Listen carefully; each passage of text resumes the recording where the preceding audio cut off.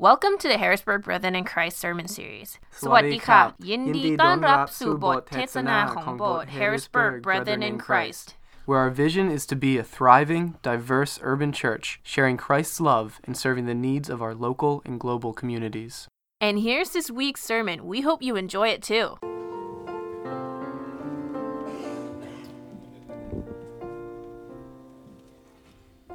As I continue the series on the Gospel of John, I'm reading from John chapter 2 in the first 11 verses. On the third day, a wedding took place at Cana in Galilee. Jesus' mother was there, and Jesus and his disciples had also been invited to the wedding. When the wine was gone, Jesus' mother said to him, "We have no more wine." "Woman, why do you involve me?" Jesus replied. "My hour has not yet come." His mother said to the servants, "Do whatever he tells you." Nearby stood 6 stone water jars, the kind used by the Jews for ceremonial washing, each holding from 20 to 30 gallons. Jesus said to the servants, "Fill the jars with water." So they filled them to the brim. Then he told them, "Now draw some out and take it to the master of the banquet." They did so. And the master of the banquet tasted the water that had been turned into wine. He did not realize where it had come from, though the servants who had drawn the water knew. Then he called the bridegroom aside and said, "Everyone brings out the choice wine first, and then the cheaper wine after the guests have had too much to drink. But you have saved the best till now." What Jesus did here in Cana of Galilee was the first of the signs through which he revealed his glory, and his disciples believed in him.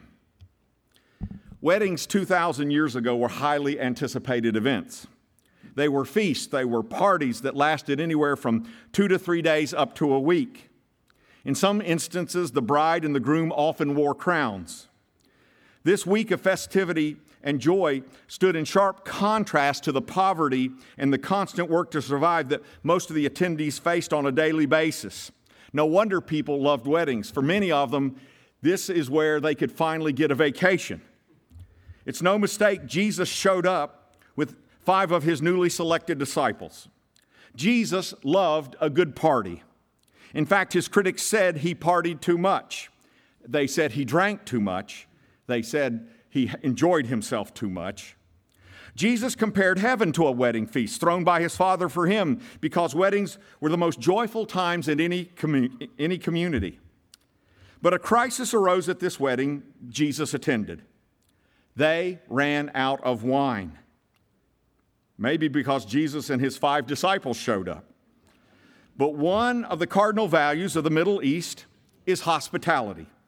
You always make room for more, even if it causes hardship on the host. But running out of wine at a party would be humiliating no matter what the reason. Mary, the mother of Jesus, was one of the first to see the impending crisis. This wedding probably involved some extended family of Mary's and Jesus.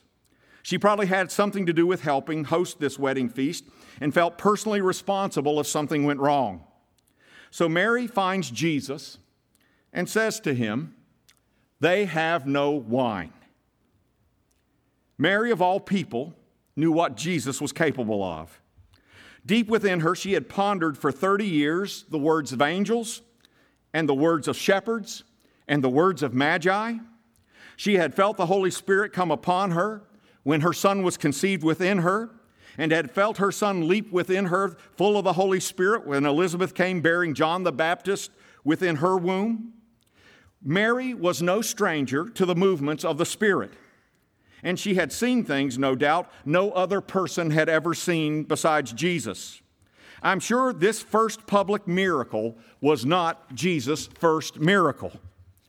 Who knows when Mary first saw Jesus' power? A power both of them kept secret until now. Jesus responds to her, "Woman, what does this have to do with me? My time hasn't come yet." In English, Jesus' response sounds rude or disrespectful. That is not what happened here. The term woman in the Hebrew went dear lady or dear one in the feminine case. Jesus was using a loving word to address his mother, not a disrespectful one. So, guys, you can't go around saying woman. And the phrase, "What does this have to do with me?" was a common conversational phrase that meant, in this context, leave things to me, don't worry. I've got this. The English translation of Jesus' words misses what the real intent was. But Jesus does express some hesitation when he questions whether this is the moment when his public ministry begins. Is this the hour he launches his campaign to save the world? There is some restraint here by Jesus. There is some hesitation because Jesus knew that once he came out and made known who he was and what he could do, the clock to Calvary would start ticking. There would be crowds thronging him constantly. There would be endless human need coming at him constantly. There would be hell coming against him, enemies made with the religious establishment, and death being courted repeatedly. Remember, people didn't threaten to just kill Jesus when he died on a cross. There were numbers of times he was threatened, and it all ended on a cross. I think at this point, Jesus needed a nudge. So God the Father got Mom to do it. Mary must have sensed that this was the time for her son to do what he was sent to do here. Every now and then, all of us need a nudge in order to be what God has called us to be. Maybe I'm struggling to launch out into deeper spiritual waters, but it takes the nudge of someone sensitive to the Spirit to help me take that next step. Mary, in essence, said, "It's time, son. You can handle this wine problem like nobody else I know." One well-timed word of encouragement can make a huge difference in somebody else's life. One nudge of the Spirit can change a human destiny. One of my jobs as pastor and equipper is to look at how God has gifted people and nudge them. I am a professional nudger. I get paid for that. One of the things that when I look back over 37 years here, one of the things gives me the most joy is that this church has sent well over 20 pastors into the field. And the ones that have been my favorite, if I'm honest, the people I nudged that were the favorite were women nudging women into pastoral ministry. There are at least 3 women from this church who are in pastoral ministry. And I got the privilege of seeing their face when I walked up to them and said, I see gifts in you. Have you ever thought of being a woman pastor? And you can see something resonate inside of them, and they get all excited. And it's like, I kind of thought that, but no one ever, encouraged me this way. And it's like, maybe it's possible. Maybe it's possible. We as a community, by the way, are called to nudge each other. Pastor Patty, the children's pastor, never thought of being a children's pastor till someone told her, apply for this. Looking back, it was a no-brainer. Every time you saw her, she had a baby in her arms. Maybe we should have known she was cut out for this. By the way, Pastor Patty has a special power. Like some dogs are trained to smell explosives. Pastor Patty can smell a newborn anywhere in this building. Sometimes I'm talking to her and she goes, wait, a newborn was walked in here. Wait a minute. And I spotted Pastor Hank's gifts and callings over 5 years ago. And I don't know if he thought about pastoring this church or I just confirmed him pastoring this church. But I told him, look, I know this violates all protocol and stuff, but after me, you're the next pastor here. Mary saw something that day and nudged Jesus. She felt something that day and nudged Jesus. Graham Greene writes, there is always one moment in someone's life when the door opens and lets the future in. This was Jesus' moment to let the future in. And Mary gave the words that helped him see that. Never underestimate the power of a well-timed word to somebody. A nudge, a word of encouragement when someone is at a crossroads. The right word at the right time can be a catalyst that changes someone's life forever, especially if the Spirit has nudged you to nudge them. Are you a nudger? After Mary's word to her son, Jesus says to the servants there, fill the water pots. Those 6 stone water pots were used to hold the water used for ceremonial feet washing and hand washing. Jesus' first miracle involved water pots and water. Jesus tells them, now draw from these water pots and take the samples to the host in charge. And the host in charge is impressed. He says to the groom, this is good stuff. People usually serve the good stuff at the start of the party and the inferior stuff later when people don't care what it tastes like, if you know what I mean. But you saved the best for last. I was expecting Muscatel. This stuff is from France. I love that Jesus did his first miracle in a common home, in a festive but ordinary wedding for common folk with no great social status. I love that Jesus' first miracle was to save a young man and a young woman from public humiliation. Not life and death, not a broken body, not heaven and hell. What was Jesus' first miracle? He was trying to help distant family members not be publicly humiliated. He cared, in the grand scheme of things, about something extremely small, yet important to the people involved. Jesus came to show us God cares about the small things that make up life as well as the salvation of the planet. Our God is great because nothing is too big for him to care about. And our God is great because nothing is too small for him to care about. He cares about what goes on in our homes, with our kids, with our health. He cares about folks like you and me, and he enters into the ordinary of life if we let him, if we're paying attention. Tony Campolo said that when he was a boy of 13, things got very tough for his family. He said, I tried to be a good kid and help out the family in every way possible. While going to junior high school, I held down a couple of jobs at the same time. One of those jobs involved making deliveries on a bicycle for a neighborhood pharmacy. I had finished my deliveries one cold, rainy night. It was nearly midnight, and I was about 5 miles from home when the front tire of my bicycle blew out. I had worked so hard, been up early in the morning, and now it was midnight with his second job, making deliveries to earn a few extra dollars to help my mother pay our bills. I had done everything I knew how to be a good boy, a good son, and I was worn out and tired beyond anyone's imagination. So when the tire blew out, I just sat down on the curb of the street, and I cried and cried and cried.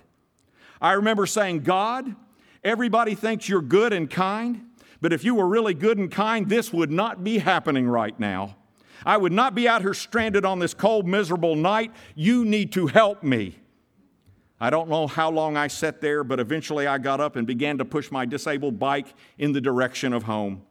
With every step, I cried, even as the driving rain soaked through my thin jacket, making me more and more cold and miserable. It was, he said, I suppose, a testing of the faith of an exhausted and downhearted 13-year-old boy.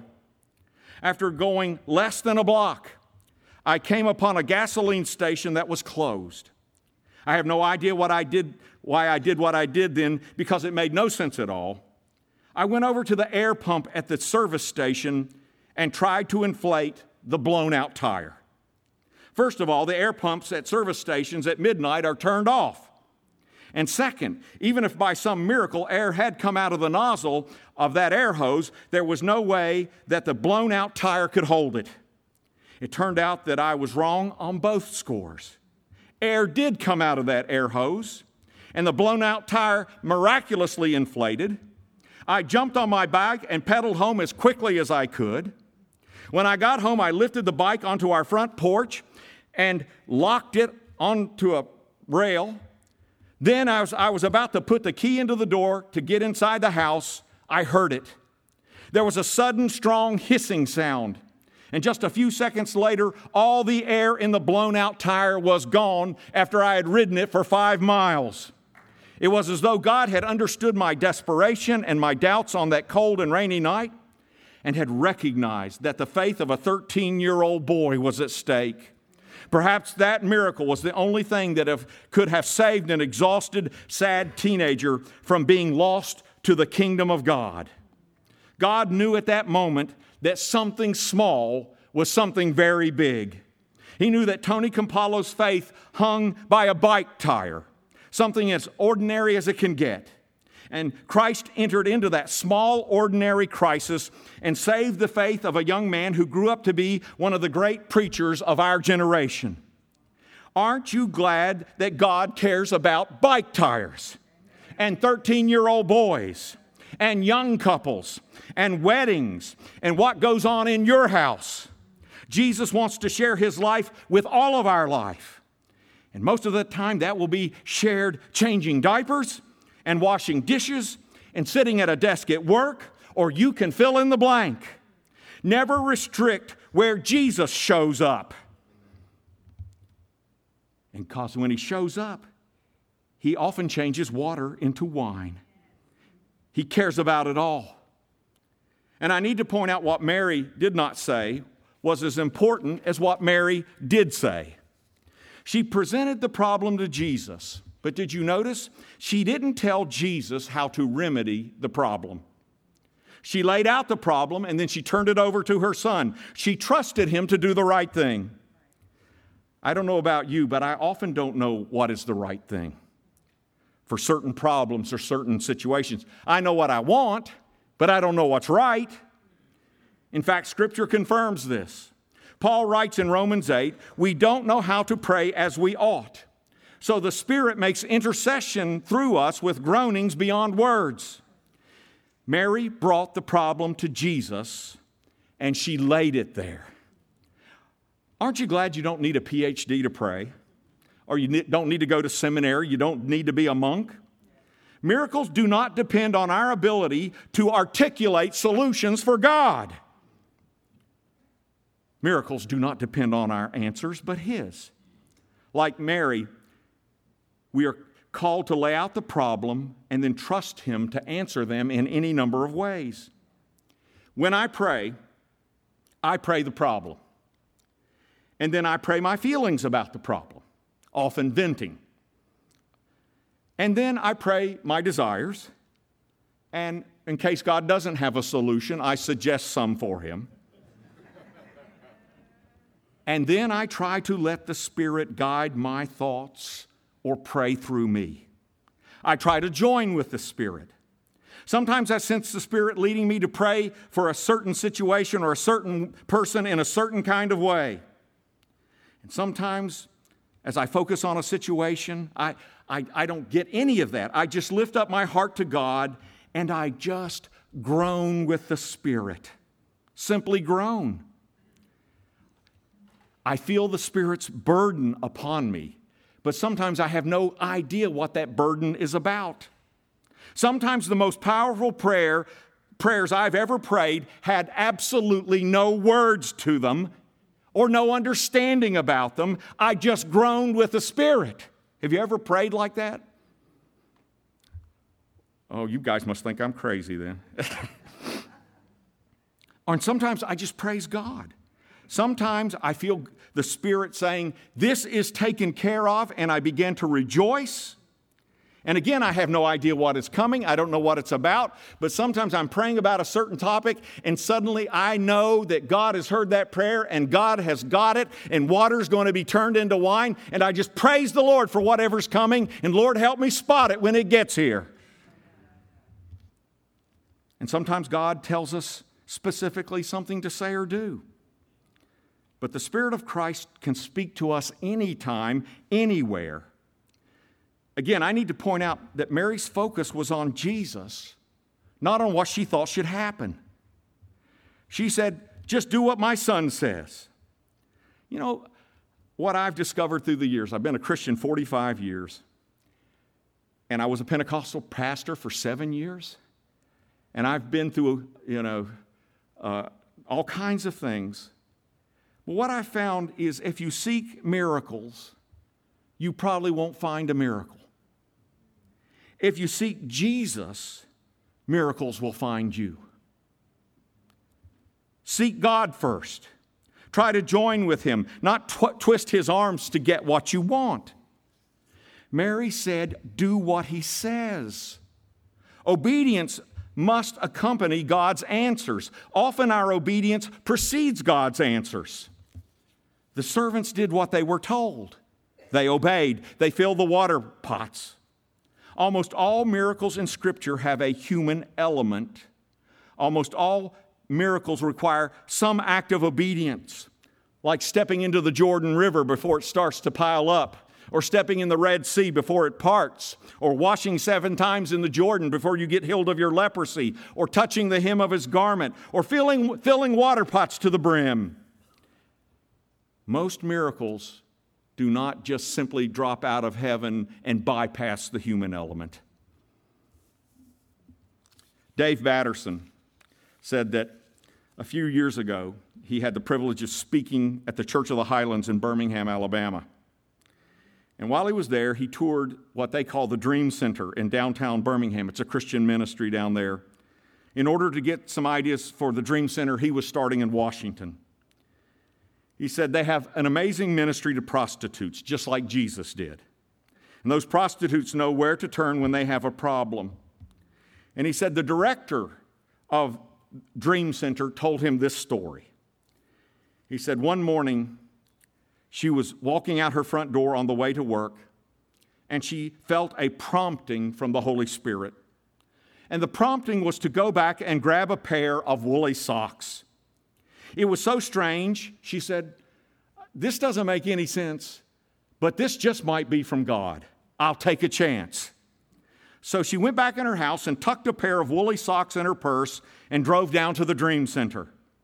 She arrived to find a prostitute passed out on the front step. She carried the woman inside and called 911. And as she held this woman in her arms, the woman slowly regained consciousness. And that's when this director asked her, if I can get you anything, honey, what do you want? And without hesitation, the shivering woman said, I really need a pair of woolly socks. Come on. What are the chances? And that's when she reached in her purse and pulled out her pair of woolly socks.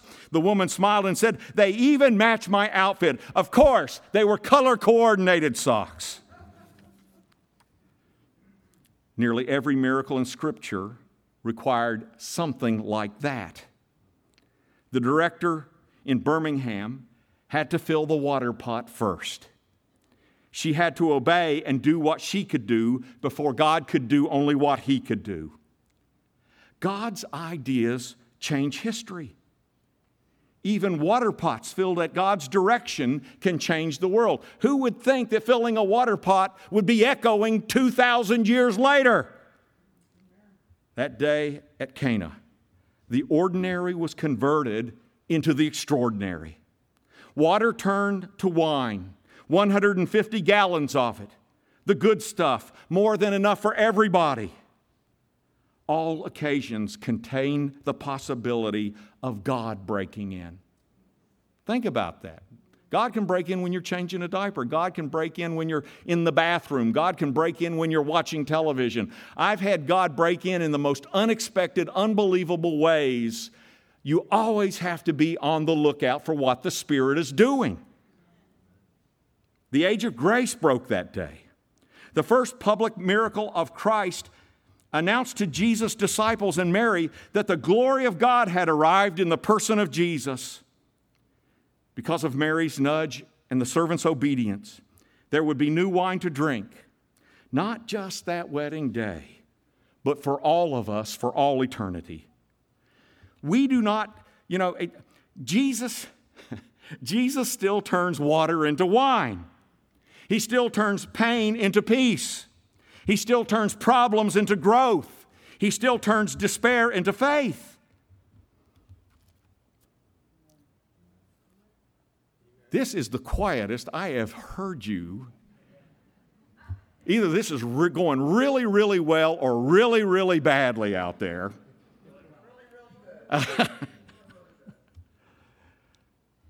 We don't have to be defined by our problems, because any problem in His hands can be transformed.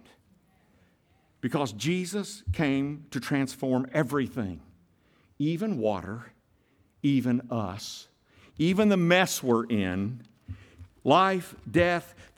This wedding, if it shows anything, it shows us Jesus will show up anytime, anywhere for any problem. And that is something that should excite us all beyond the imagining. Are you on the lookout for Jesus showing up at your party? Are you on the lookout for Jesus coming to your house? Are you on the lookout for Jesus preparing a beverage? Are you on the lookout? Because you see, the first miracle was not some stupendous raising Lazarus from the dead. The first miracle was not Jesus coming out of the grave himself. The first miracle was not helping a blind man see or a lame man walk. The first miracle was water into wine for a young couple's wedding. How nice. How nice.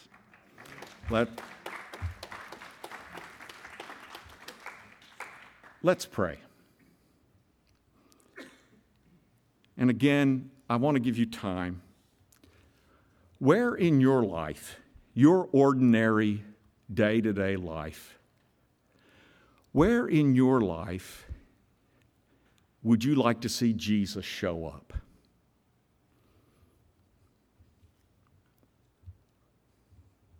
Where does water need to be turned into wine? Would you offer that up to him now?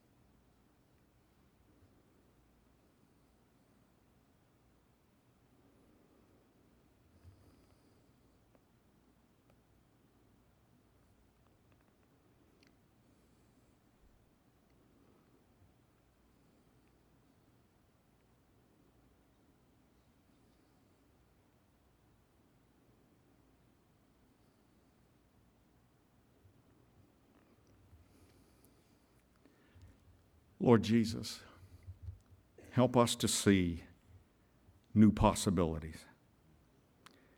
Help us to look for you in the ordinary. Help us, Lord, to wait on you in the strangest places.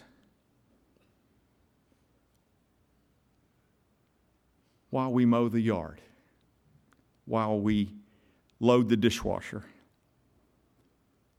while we talk to our spouses, while we do that project at work. Oh Lord, we put you in boxes so often and don't let you out in our lives. But you are here. And in you we live and breathe and move and have our being. Lord, help us to see where your hand is moving. Help us to pray with your Spirit. Help us, Lord Jesus, to walk with you everywhere we go.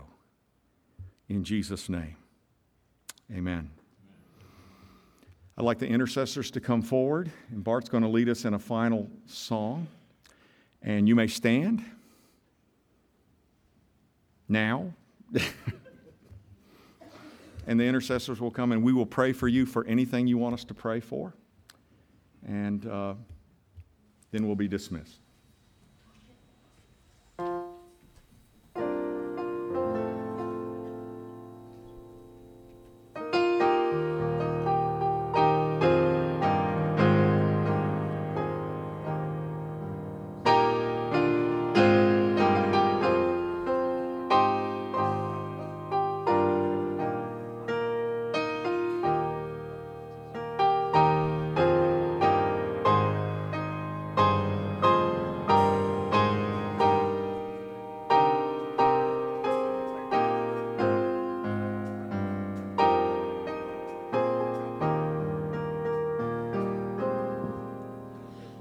As I am without one plea, but that thy blood was shed for me, and that thou biddest me come to thee, O Lamb of God, I come. I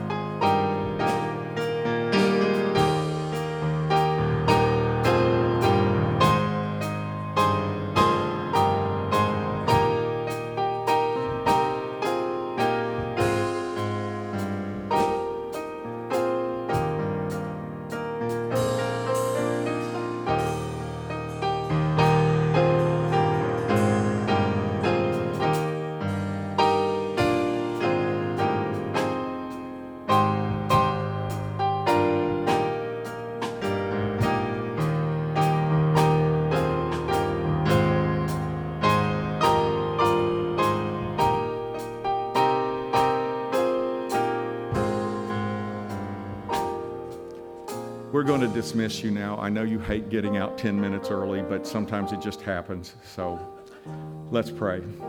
Lord Jesus, bless us as we leave this place.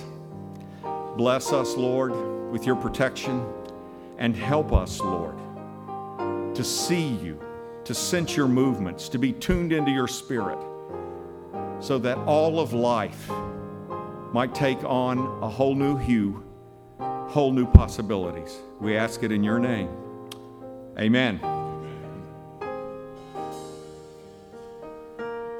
If you want prayer, there'll still be people up here praying.